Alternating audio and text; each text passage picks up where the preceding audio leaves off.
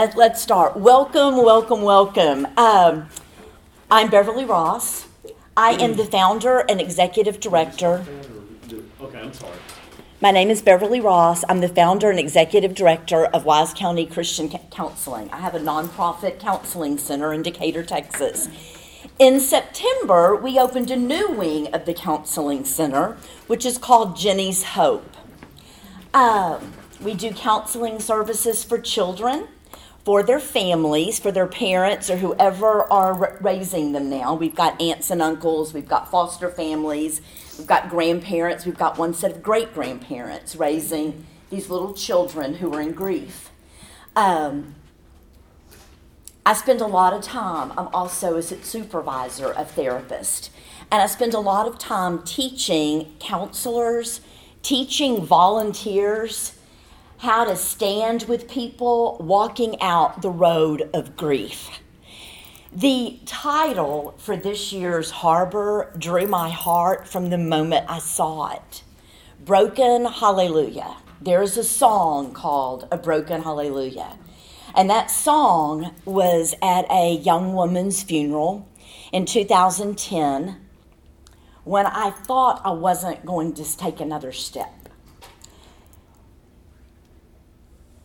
I wasn't sure if I would ever speak again, and I wasn't sure how I was going to stand and walk out life. That funeral was my daughter's. She was 31, had been diagnosed with the flu, and really she had group A strep, and we went into the battle for life for almost 3 weeks.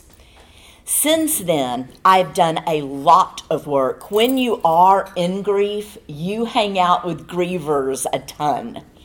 And one of the things that I've found out, I'm not going to spend a lot of time on right now, we could spend the whole hour exploring other paths of grief, because one of the things that I've been enlightened on is death is not the only grief-producing event, true? We've got stuff in our lives that are really hard. What I want to spend our time on today is how can we, as people on the journey beside people in grief and in pain and people with a broken hallelujah, which from my viewpoint today is every one of us. Would you agree with that? We all have brokenness in our lives. We all are trying to figure that out. And I use the exact same title this time. A few years ago, I taught a class here called Surrounding Our Wounded, from the aspect of how can we help our wounded. But today what I want to do is a different slant on that and do how can we as the helpers walk beside, how can we take care of ourselves and be in our healthiest place to do that. So what I'm going to do in the next hour is I want us to look at this ball of caretaking, this ball of being with. And for some of you, you're going to go, you're just saying the same thing over and over again, and maybe so. But I think there's different ways that we all hear the same thing.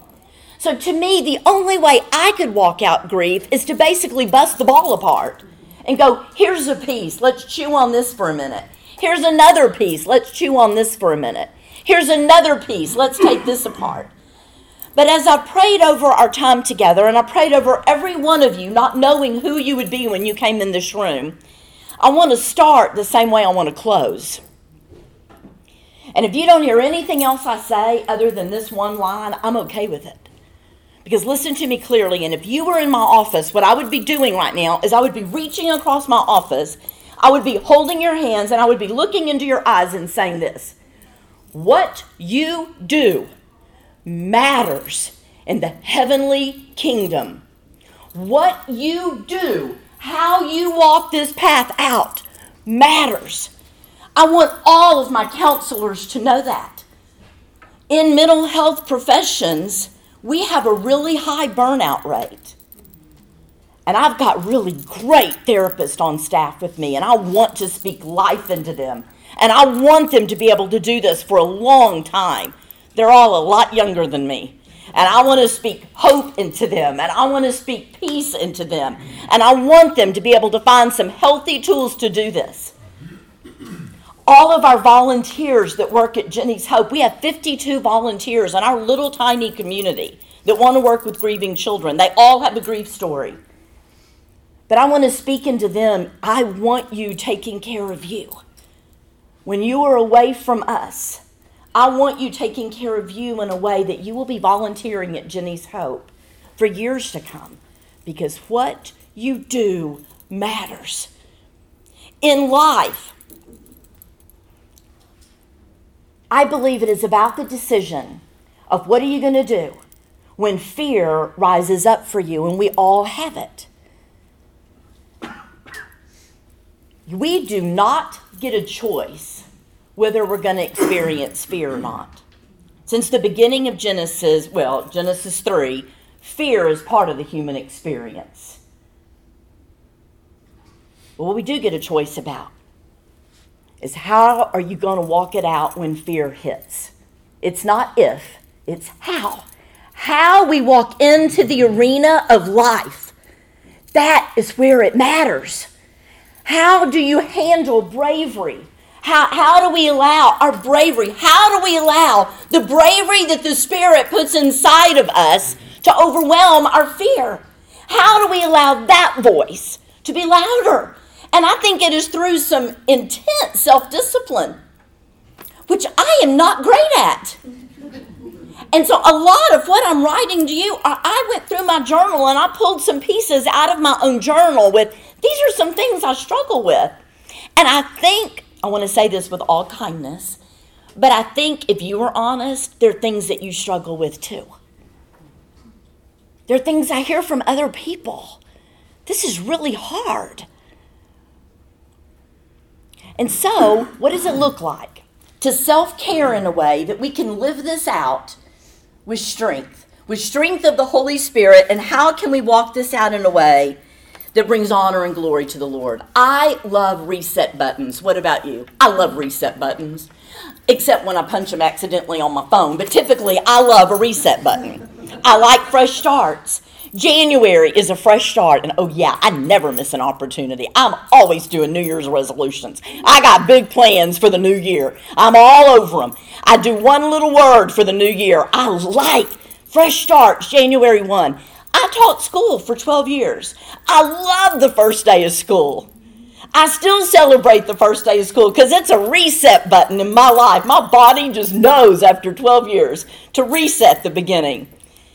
And for the last few years, this week, Pepperdine has been a reset button for me spiritually.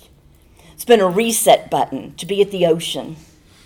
It's been a reset button to see the mountains. It's a reset button to hang out with friends. It's a reset button to see people I haven't seen for a very long time and just get a little foretaste, just a little appetizer of what heaven's going to be like. Don't you know we're going to spend the first 2 years just running around high-fiving each other? Oh, it's been so long. I'm so happy to see you. Where are we going to eat tonight? You know, just all that stuff going on. The excitement and the thrill of it. Reset. Reset. This morning I was reading from the Psalm 71. As far as it goes with me, I will always have hope. And so the number one thing that I believe about self-care is you've got to know what your values are. You got to know, what do you value the most? Before Jenny died, hope was her word. And now I lean into hope. Big decisions to make, 1 hour. How much do I want to talk about that? But we could do, I think last year I did the whole thing on this. Of the road to Emmaus, and the two people are walking along, and we had hoped that he was the one that was going to redeem Israel. We had hoped. And they're walking with who? With hope. Capital H. Peter calls him the living hope. Paul calls him the hope of glory. They're walking with capital H, hope. And for all of us, sometimes our lowercase h gets beaten, huh? But we walk with hope. The way I put this to my children when I was raising them is, what do you want said about you at your funeral? I had no idea I'd be there for one of their funerals. But that, my friends, is what a value is. It's, what do you want said about you when your life is done? What do you want said about you when it's over? I remember Jenny telling us once, Mom, do you remember when I was a little girl and you taught me to plan my funeral? And I said, I did. Yeah, I remember that. She said, Mom, I've been thinking about my funeral. This is way before she was sick, years before she was sick. She said, I don't want people to ever walk by my casket and say, oh, there's that poor infertile woman. Jenny struggled, all caps, with secondary infertility. I don't want people to know me as that girl that struggled with infertility. But I want people to walk by my casket someday and say, there is a woman who continued to praise and serve the Lord when she didn't get her way. And so, what a way to start. But I think it's an important question. In Israel, at the doorpost, they have the Shema. And so the Jewish people are always touching the doorpost. I think of my value as my Shema on the doorpost. It's my touch point. Sometimes I see clients every hour or two, depending on if it's a marriage or family. And in between those times, I have to hit a reset on, did I live in my values in that session? I need to touch a doorpost and remind myself. Did I offer hope? Did I give practical tools of hope? Did I speak a word of hope? My own belief system says this, that the light of heaven is not on where I've been. The light of heaven is not on where I am right now. I believe the light of heaven is on where you're going to take the next step. And as a caretaker, I need to center up constantly, or I lean into the despair of the people I'm helping. If I don't press the reset, let me say this a different way, just for us. If you don't press the reset, you're going to end up in the pain spiral, huh? And isn't that easy to do? We end up spiraling as caretakers, as people wanting to speak a word of hope. What you do matters, and you need to know, what is it? What is it about you that you value the very most? So now we're going to go to a different end of the ball. These are random. I know they are. I've got 9 of them. They are just random. Number 2 would be rest. And I don't want anybody in this room that knows me very well to be laughing right here. I'm a high energy girl. And at Life Group Sunday, I heard somebody say, an older man, a man that's been an elder. He's not an elder at our church, but he's been an elder at a church in Alabama for years. And I heard him say this: I wished I'd taken care of my body when I was younger. It's failing me now. I wished I'd known some things. God made our bodies for rest. And I've got one of the counselors that I'm supervising right now speaking life into me with that. She asked me, not every day, but frequently, how much rest did you get last night? You see, I used to be the girl that bragged on how little rest I could get by on. How much sleep did you get? 3 to 4 hours, and I'm fine. Liar, liar, pants on fire, you know what I mean? That's all I need. And I know that people that know the way of the Lord go, no, that's not all you need. Because rest is imperative to not burning out, spiritually, physically, and emotionally. Rest of our spirits, rest of our bodies. That is not bragging rights anymore. On how little rest do you need? You need rest. Okay, I'm going to really be bold here. I'm going to step out here because I believe what the research is saying is we need 8 to 8.5 hours every night. You've got to have rest. We've got to plan some restful times. Rest. Number 3 is being mindful of our emotions. When I'm helping a griever, when I'm helping a teenager, when I'm helping a little child,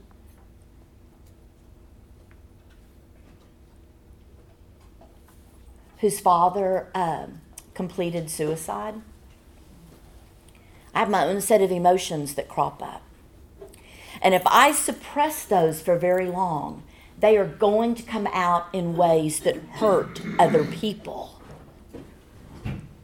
We have got to be mindful of our emotion let me say it like this. Sometimes for us, the only emotions we acknowledge are I'm happy or I'm mad, maybe sad.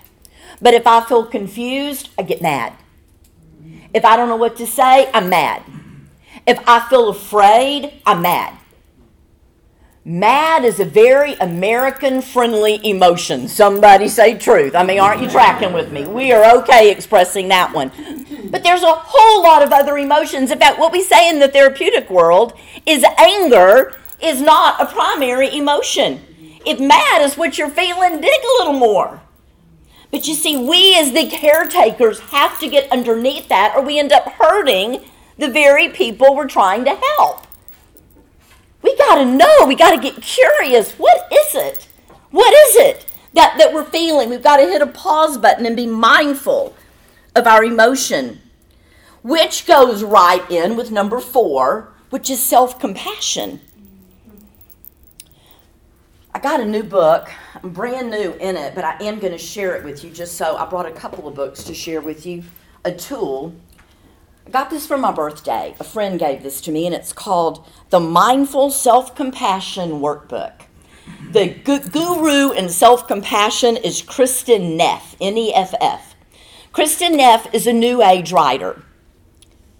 And it really makes me mad. Let me tell you what. Makes me mad. Not really, but why didn't we come up with this? Why didn't people who follow the way of Jesus develop the concept of self-compassion? Because what Dr. Neff tells us about self-compassion is it is much more powerful than self-esteem. Self-esteem is from a job well done, which means we're constantly comparing ourselves with other people when you want self-esteem. And we're told the only time you can really have it is when you excel. And so what do you do with the rest of us that aren't the best of the best at everything, which is all of us? All records have been broken. Somebody say truth. You know what I mean? The skill I wished I'd known to teach my children, and the skill I want to speak into with the people I help, and the skill I want to teach my counselor, the skill I want to teach my volunteers, and the skill I want to tell you about, and the skill I speak to me. How can we talk to ourselves like we would talk to a friend? When I'm working with people in pain, I always mess up. And I've been doing this hard. I mean, this is what I do. And you know why I mess up? Because I can say it what was perfect for you to hear, but it was totally wrong for you to hear. You with me? We see it in eyes. We see it on faces. And so I have to be gentle with me. With me sometimes, I would say, this is truth and this isn't very pretty, but I would go, you are such an idiot. Why did you say that? I would never say that to one of you. Never. But I say it to me. But that is not going to encourage me to keep walking when I'm mean to myself, when I make a mistake. That is going to either make me, with my personality, say more stupid stuff, because then I start talking more. Is anybody like that in here? If I get nervous, I talk more. Or it makes me go totally silent. And I may or may not have anything to say the next time we get together because I'm scared I'm going to say the wrong thing. But self-compassion is where we're mindful of what's going on inside of us. Self-compassion is where I learn to be gentle with me. And listen to me, my friends. This is what I can say in this group. I speak to myself like Jesus would want me spoken to. I speak to myself in a way that breathes life into my own spirit. Because that's the way the Spirit wants me spoken. I develop the Spirit's language within myself. That was really hard, Beverly. Man, you really showed up there, and that was so hard. Maybe you need to go apologize, circle back. Maybe you need to speak a word of truth there. Self-compassion is huge for us. So we've done values, we've done rest, we've done mindful about our emotions. Talked about self-compassion. Going along with this is some language I want to use for number 5 that has changed my own life. And that is, I want you to give yourself permission. Give yourself permission. Literally, I write it out all in this journal I have right here, and you will not find it laying around because I keep my journal close to me. But I have written, I give myself permission to. I give myself permission to speak a hard truth. I give myself permission to rest. I give myself permission to have this conversation. I give myself permission to acknowledge this. I give myself permission to spend extra time in the restroom stall because I just need to cry for a minute. I give myself permission to be here. I give myself permission to do something brave, which means to do something hard. I give myself permission to make a phone call of encouragement that without relationship would look like rebuke. Are you tracking with me with that? I don't know why I want to say this right here, but I want to say this right here. And I guess I could put it under self-compassion. Don't ever correct or rebuke someone that you are not willing to journey with them through the process of healing and recovery. We, as believers in the Lord Jesus, do not ever rebuke and run. We hold. We're with. I speak a word of truth. I have to do brave. That's what people pay me to do. But when they leave my office, as far as it goes with me, I want them to still experience the love of Jesus and the hope of Jesus, that things can be better. But that's where all this ball comes together. Because if I'm not mindful of my own emotions, sometimes I rebuke and run because of what comes up inside of me. Tell me if you're tracking with me. Does that make sense? Because I can say a whole lot more about that if it doesn't. Okay, so we've got values, rest, mindful, self-compassion. I want to go back to self-compassion. I left out a couple of things that I don't want to leave out. A question of self-compassion is, what do I need? When I first started into doing counseling, and particularly on the road of grief,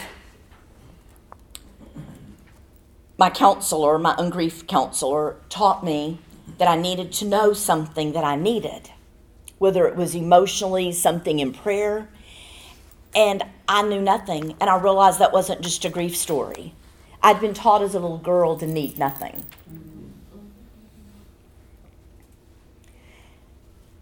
And that robs us of the spiritual link we have with each other. And it robs us of the spiritual link we have with the Lord himself. If we never come to the Lord with what we need, what do you need? Now, I've been known to do this when I'm walking the road of grief. I'm not really sure what I need, but let's try this. Because I don't know. But let's try this. Let's see if this is it. I call it going shopping for what Bevy might need. I don't know what it is. But let's try this on and see what this looks like. And let's try this on and see what this feels like. And let's see if we can get a connection going with this. There's two words. I have to say this. There's two words under the umbrella of self-compassion that I tried to stop using. They were mean to me. I recognize one more in print. I probably recognize more in print both of them than I do when I speak. But I'm trying not to use the word just when it comes to me. Let me give you an example. I just wanted to say, that's minimizing me. No, I want to say, I was just thinking, and I even say it kind of, I was just thinking. No, I was thinking, why don't we hedge? And I think women use it more than men. I'm not really sure. It's just the women in my world. The other one, this one's really hard, is the word should. Listen to me clearly, brothers and sisters. If you should do it, then either start doing it or quit talking about it. Isn't that just like getting out the emotional shovel or hoe and just heaping dirt on you? I should make that call today. Well, stop and just make it. Or take it off the plate. If you should, do it, but quit shoulding you. It's living under the dirt. And so frequently I should call this griever. Oh, I should call this person in pain. And somebody say truth. Aren't we in this room, people who have the heart given to the Lord, we've got a whole list of shoulds, which means we live with a lot of guilt. And I'm not my best self, nor am I going to want to do it with longevity when I'm living under a heap of guilt. So I'm saying let that should be your motivation. Ask, should I? Should I do that right now? Yes. Then shoot the text or make the call. But quit talking about it.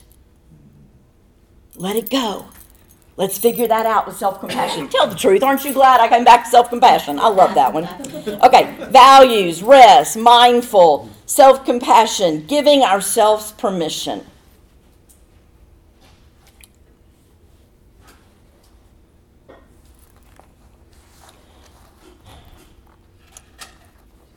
We live in a world, I'm going to say this with a period at the end, and I do think it's truth.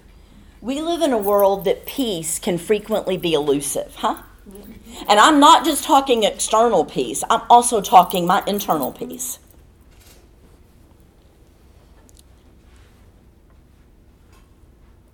We live in a world that I'm not taught to acknowledge my own peace.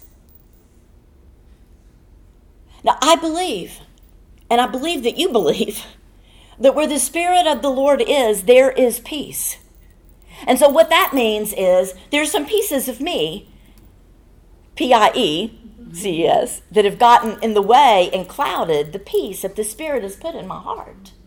Some of you have heard me tell the story about 8 weeks after Jenny's death. I was on my porch, my back porch. I could not read the whole time Jenny was in. Could not read. This was my first attempt at being able to hold space with a book. And I decided I was going to read through Job. And I was going to read it out of Eugene Peterson's work, The Message. Now, I confess, Job and I have never been great friends. Job just wasn't a place I wanted to camp until Jenny died. And then I thought, I'm going to read through Job. And at the end of Job 3, it says something like this. The worst of my fears has come true. What I've dreaded most has happened. There is no rest. There is no peace. Death has invaded life. And Eugene Peterson's work is huge. So I closed that big Bible. I'm like, that's exactly right, Lord. That is exactly right. Since Jenny's died, I haven't had any peace. And before her death, I've always been a pretty peaceful girl, a pretty peaceful person. But I couldn't find any peace. And then I know the Lord spoke into me. It was not in a male voice, but it was in a settling in my soul that the Lord spoke to me. And he said, my daughter, that is Job speaking from his place of pain. And where my spirit is, which is in you, my peace is there. Open the eyes of your heart to my peace. I've not had a whole day full of peace since Jenny died. But since that encounter on my porch, I've not had a peaceless day. Are you tracking with me? What we do, and I'm not just talking our own grief journey, but what we do, the people in this room, it's hard to find peace dealing with pain constantly, huh? Some of the stories that we hear, some of the tugs on our heart, peace can feel so elusive when it's right inside. And so now, I've already sent this message a couple of times today to friends that I have that are in pain. My prayer over you, if you came to me and told me a story, may his peace be in your every breath. May his peace be in my every breath. May we be mindful enough, may we be self-compassionate enough, that even when we're with people, this is in the middle of a session. This is in the middle of grief counseling. This is in the middle of being with my granddaughter who's in a grief storm too. I want to breathe in your peace. Let me just go slow enough. Let me take a deep enough breath that your peace makes a difference. It is our lifeline. To do what we do with longevity, we cannot do it void of peace. Not external, internal. Give ourselves permission to experience peace. We give ourselves permission to experience joy. Joy. I think it's Laura Williamson has done some research, and she says this, that joy is the most foreboding of every human emotion. Joy is the scariest emotion for us to experience. Joy is the scariest emotion for us to allow ourselves to experience. I like that better. Because when you're all, you know this. When you're in full out breakout joy, this is good stuff. You know what I mean? This is good. You're feeling good about life. All of a sudden it's, what if the other shoe dropped? I can't get this happy. I can't get this joyful. Because then what if? I'm hedgy to tell a story about when Jenny died because of this very thing. In January, before she went in the hospital in February, Rick and I repetitively were saying, does life get any better than this? This is pretty good stuff. We got 3 kids that we are crazy about, and they all married people we are crazy about. We love them. Got 5 grandchildren. Oh, they're so fun. They are so fun. They are the light of our lives. I know when they're coming. I'm going to have a laughter storm for a few days. They are darling cute even when they're not trying to be darling cute. They are just fun. But when I tell that story, January, and then February hit, do I give myself permission to go back to January? Now, I'm talking in emotion. Do I give myself permission when my children are in town and David's over and all 5 grands are there to go? Could it get better? I want to say that occasionally, and sometimes it can get better. What if Jenny's still here? But I cannot let joy be elusive because I can't do it long term if I don't allow myself, if I don't give myself permission to experience joy. Okay, give me feedback. That's the first time I've ever said that out loud on a microphone. Give me feedback. Does it make sense? I need to know that. Yes. Joy. We give ourselves permission to experience full out onslaught of joy. Because it's like Him. Somebody once told me, when you're using your spiritual gifting, there's several components. When you know you're in your gift, you're going to have opportunity to use it. You don't have to create it. It will be there. The Lord will give you the opportunity to use your gift. You will have affirmation from people because the purpose of your gift is to call other people into this thing we call the body of Christ, into kingdom work. And you will have joy when you're using it because that's in the Spirit. People ask me frequently, how do you do what you do all day long? And my response back, I don't know. It's the Spirit giving me joy to walk beside hurting people because I am one. It makes me feel not alone when I can arm up beside other people walking through. There's joy in the journey when we're together going, He's this way, go this way. The light of heaven is this way. Direction is everything. And we give ourselves permission to go at whatever pace we're in. Sometimes I'm running, sometimes I'm walking, sometimes I'm crawling, and sometimes I'm looking that way, just going, I'm coming. I'm coming, Jesus. I'm coming. It's hard to move. But direction of our eyes is everything. Truth? Mm-hmm. So, we give ourselves permission not to retaliate. When somebody says something rude, that doesn't mean you have to retaliate. It may have nothing to do with you. You don't have to defend you. My silence sometimes speaks louder than my retaliation would, and I can retaliate pretty loud. But if I say nothing, and it's not from a place of low simmer anger, it's from a place of total strength from the Spirit that I'm not called on to retaliate. I give myself permission to be silent. That's hard for me. I give myself permission to speak a hard word of truth. And I want to talk more about that in a few minutes. Going along with joy is going to be my number 6, and it's you've got to be people of gratitude. If we're going to do this long term, if we're going to walk this road out long term, We've got to do it with the spiritual discipline of gratitude. It is impossible for the brain, I think I've said this the last several years here, but I think it's so important. It's impossible for our human brain to experience two conflicting emotions at the same time. You cannot experience anxiety and gratitude at the same time. It's not going to happen.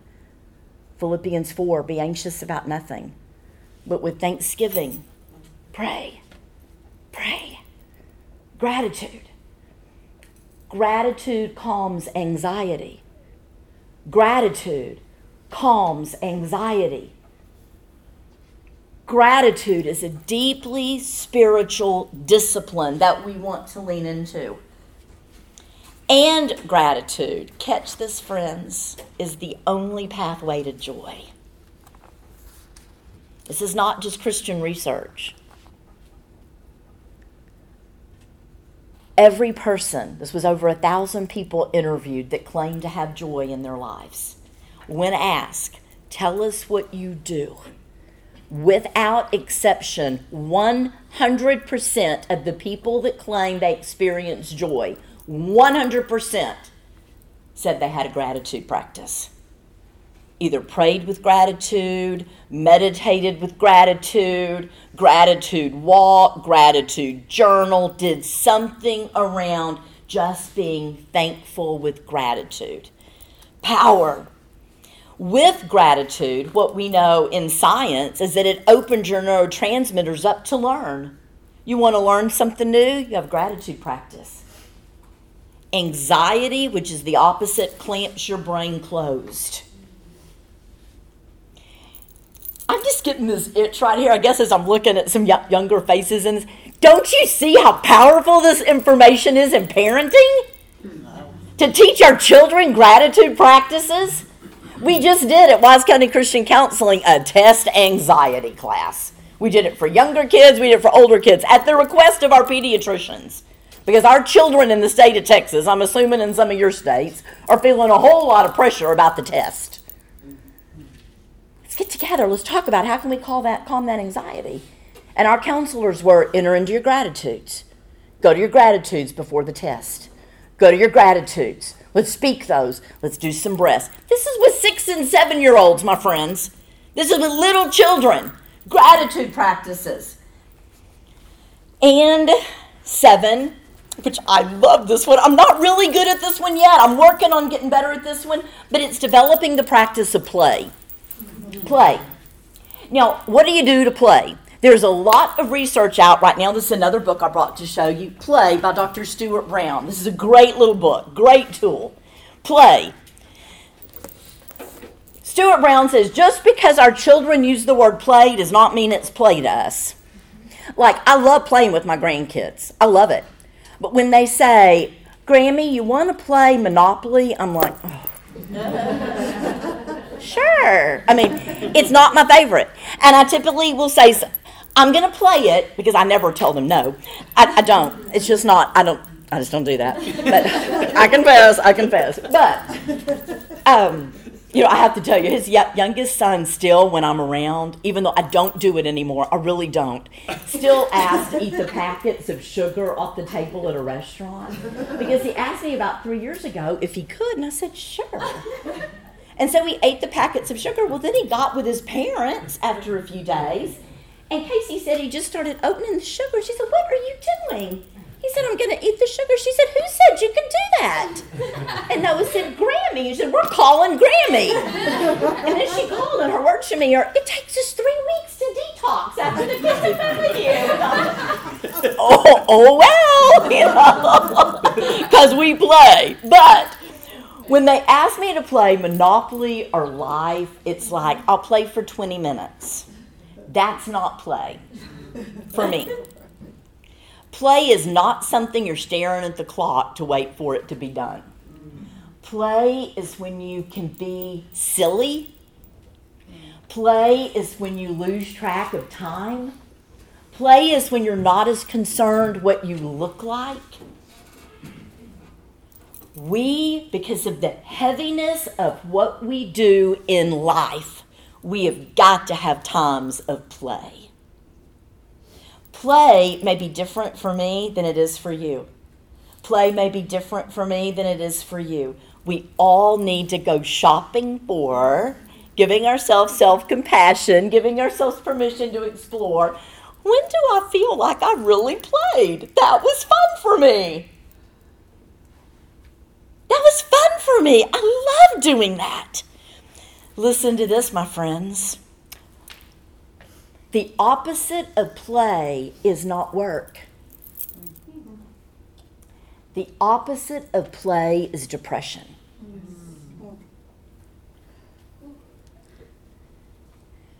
People who play do not become depressed. And I feel this real ink to say this right here, so I'm going to speak a word into this. These typically get messed up unless you walk the road, and sometimes they may then too.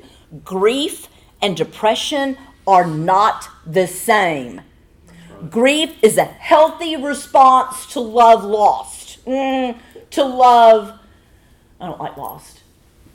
I can't think of another word. I don't like that word though. I'm going to use this one. I may clean it up before next year. Grief is a healthy response to love paused. My love for Jenny has not stopped at all because of her death. I just don't get to enjoy it and play with the two-way street with it right now.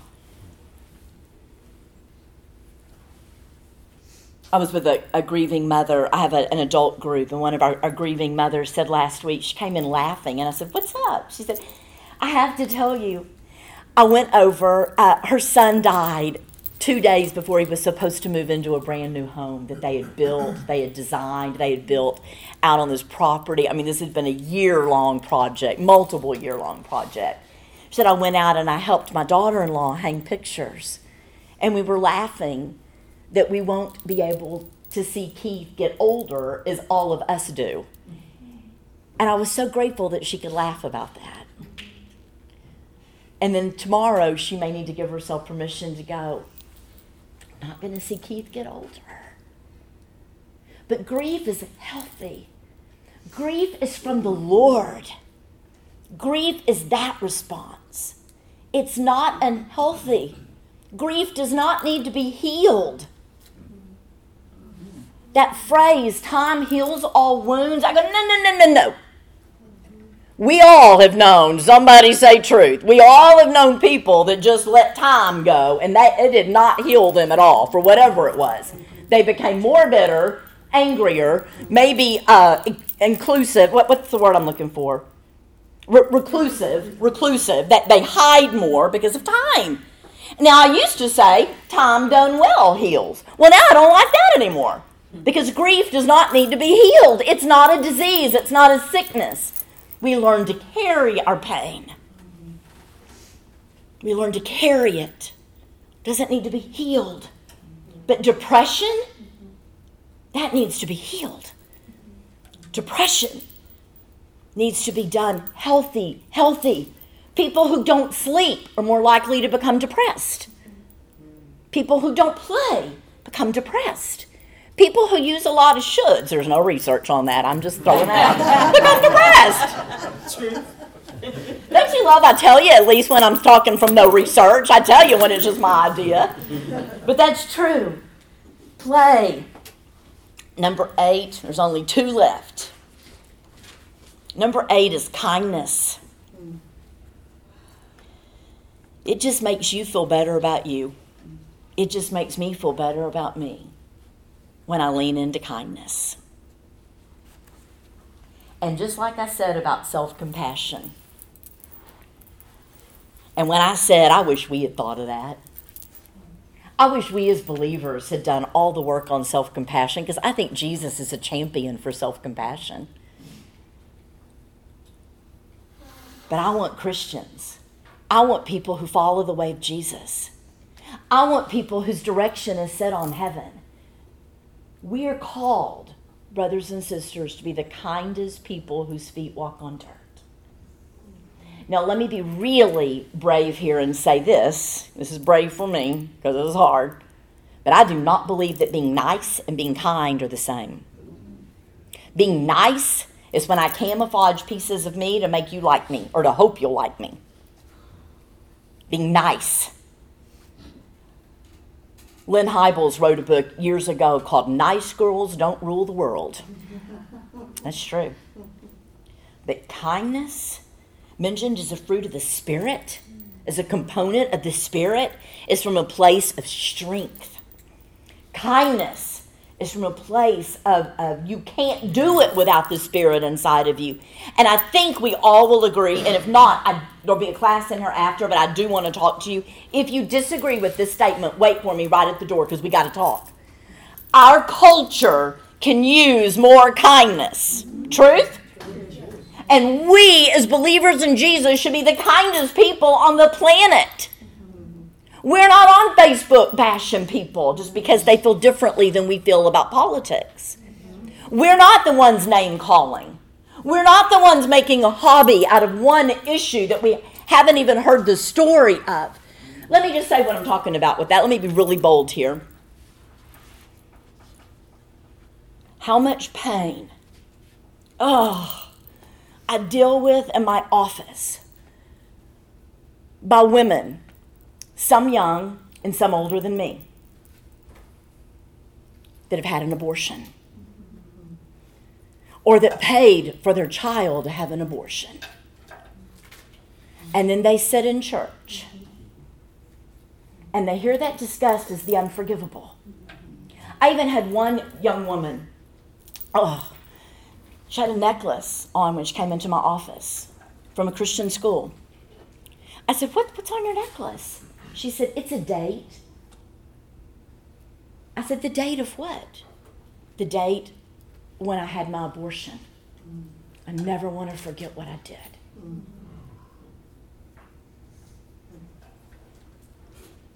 Her parents had given her that necklace, so she'd never forget what she did. Don't you ever do anything like that again. Do you really think it took a piece of jewelry to remind her? But how many times, if we do not invite them back into the body, and if our language is not such that they are forgiven, and if we do not welcome that back in with kindness, do you know the research that says how many more they're going to have? Because that has become their identity. I'm the one who. But it makes me feel better about me when I'm just kind. When I look at her and I say, no. Jesus' blood covered that. God doesn't look at you and say, oh, you're the one who. No. You're forgiven. You're the young woman stepping up out of ashes. The ashes of sin. We step in with kindness. We step in with truth. We step in even when somebody is calling names about somebody we don't agree with, and we agree with the names that are calling of a political character we've never even met. But we're the one who says, I can't do that. I'll tell you, that's hard for me right now. There's some mean-spirited stuff going on. We got to be the ones, my friends. We've got to be the ones. Without kindness is where high burnout begins to happen because it's exhausting. It makes us feel tired. But kindness shows up, and it gives us all a little inkling of the heavenly realms. When we value all people, that doesn't mean I agree, but I value you as a person. In fact, I heard Dr. Brene Brown say one time, 50 minutes in, first time I said Dr. Brown's name. Y'all know, if you've heard me speak before, you know it's usually the first three. But I heard her say before, if you have not eaten at table with someone who feels differently than you do about an issue, you don't have a right to express an opinion about it. If you have not sat with someone that feels differently than you do and heard what they feel about that issue, keep your mouth shut. Wow, did I say that with a period at the end? I think that's kindness. We figure it out. How hard is it? How divisive is it? To have people talking about all these issues with great clarity that they haven't heard the other side for. And so, Number 9, and wrapping it up, exactly where we started, is know. No, that what you do matters. Now, I don't care if you write that on your bathroom mirror.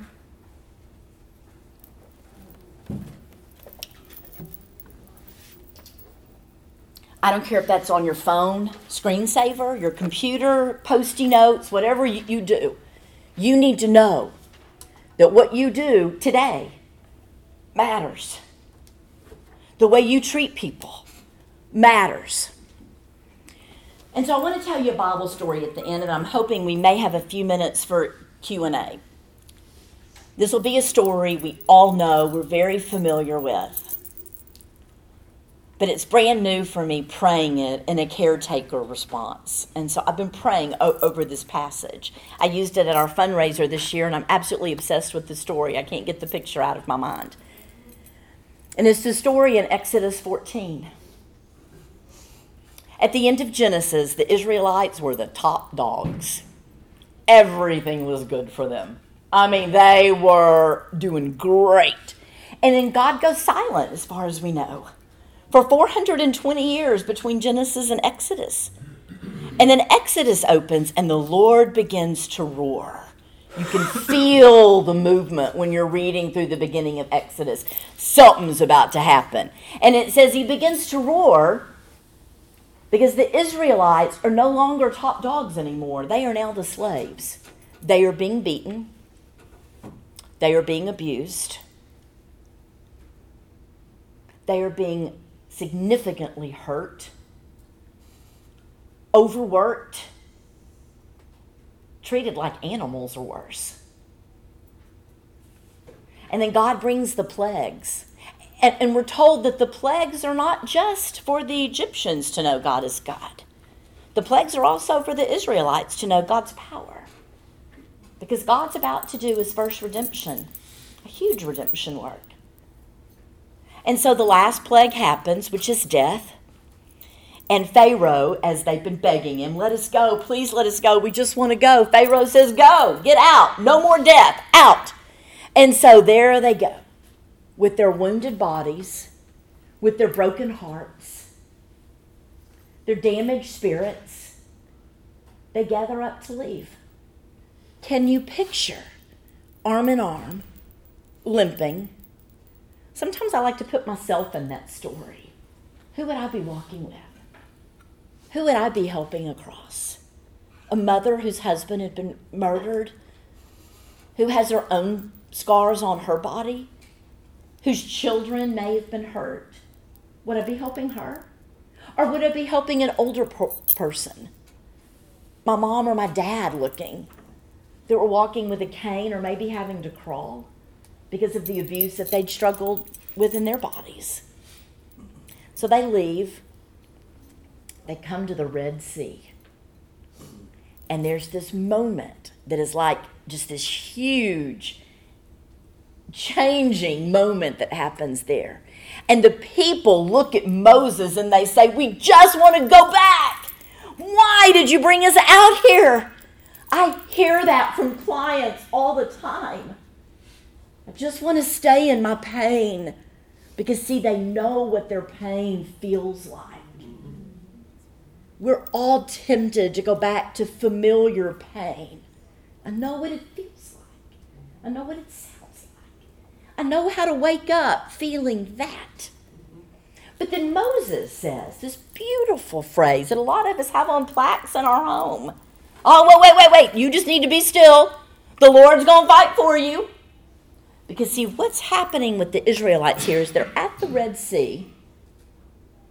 They don't know what's going to happen at the Red Sea. But they can feel the Egyptians, the enemy who's changed his mind, their minds, breathing down the back of their necks. So they're caught. Water, horrible breath. They're scared. The Israelites, we just want to go back to familiar. Moses says, freeze and don't do anything.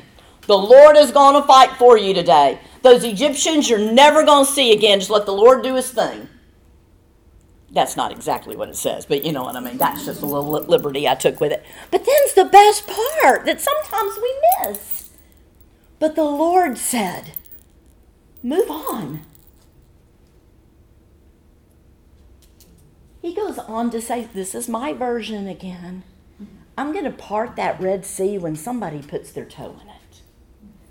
I'm going to part that Red Sea when somebody moves into faith. You see, I don't believe, and sometimes we've been guilty of saying to grievers or people in pain, move on. I'm not sure that that's exactly what the Lord is saying there. I believe what he is saying there is move on with. Move on with. Get into the water. Move on with me. Get into the water. Move on with each other. Move on with your hope. Move on toward my face. Get together. Get together as a people. Walk with me. God says, I'm going to reveal myself. I'm going to reveal my miracle when somebody steps into the water. And that, my friends, requires all the self-care we can do. Somebody say truth. To encourage other people to move on with us. Move on with us. So,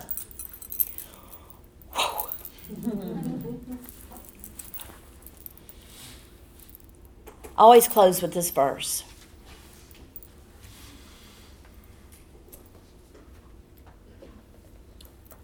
I'm going to press a pause right there. I'm going to close with a verse. Right now, I want to read this verse over you. It's in Psalm 71, and it's about hope. I'm going to read in 18. I'm going to read something at the very bottom. It says this, even when I'm old and gray, do not forsake me, my God, till I'll declare your power to the next generation, your mighty acts to all who are to come. My lips will shout for joy when I sing praise to you. I whom you have delivered, my tongue will tell of your righteous acts all day long. Truth? Isn't that what we want to let Pepperdine do for us this year? Reset, rejuvenate, and give us the living into the empowerment already there to speak the praiseworthy deeds of the Lord all day long. Into hopelessness and into an unkind world, may we reflect him well. I want to close with this verse. I close every session, whether it's in a grief group, whether it's in a Brene Brown group, whether it's with young children. My young children at Jenny's Hope can quote this verse with me, along with their mommies, daddies, and grandparents. I love this verse. This was Jenny's life verse, and now it's mine. Romans 15:13. We're going to close it with a prayer. May the God of hope fill you with all joy and peace as you trust in him, so that you, my friends, may overflow with hope by the empowerment of the Holy Spirit. Amen. It has been my blessing to be with you. It has been my blessing to share my heart with you. And I pray that if I messed anything up, that before it got to your ears, the Holy Spirit cleaned it up and gave you a word from him this morning.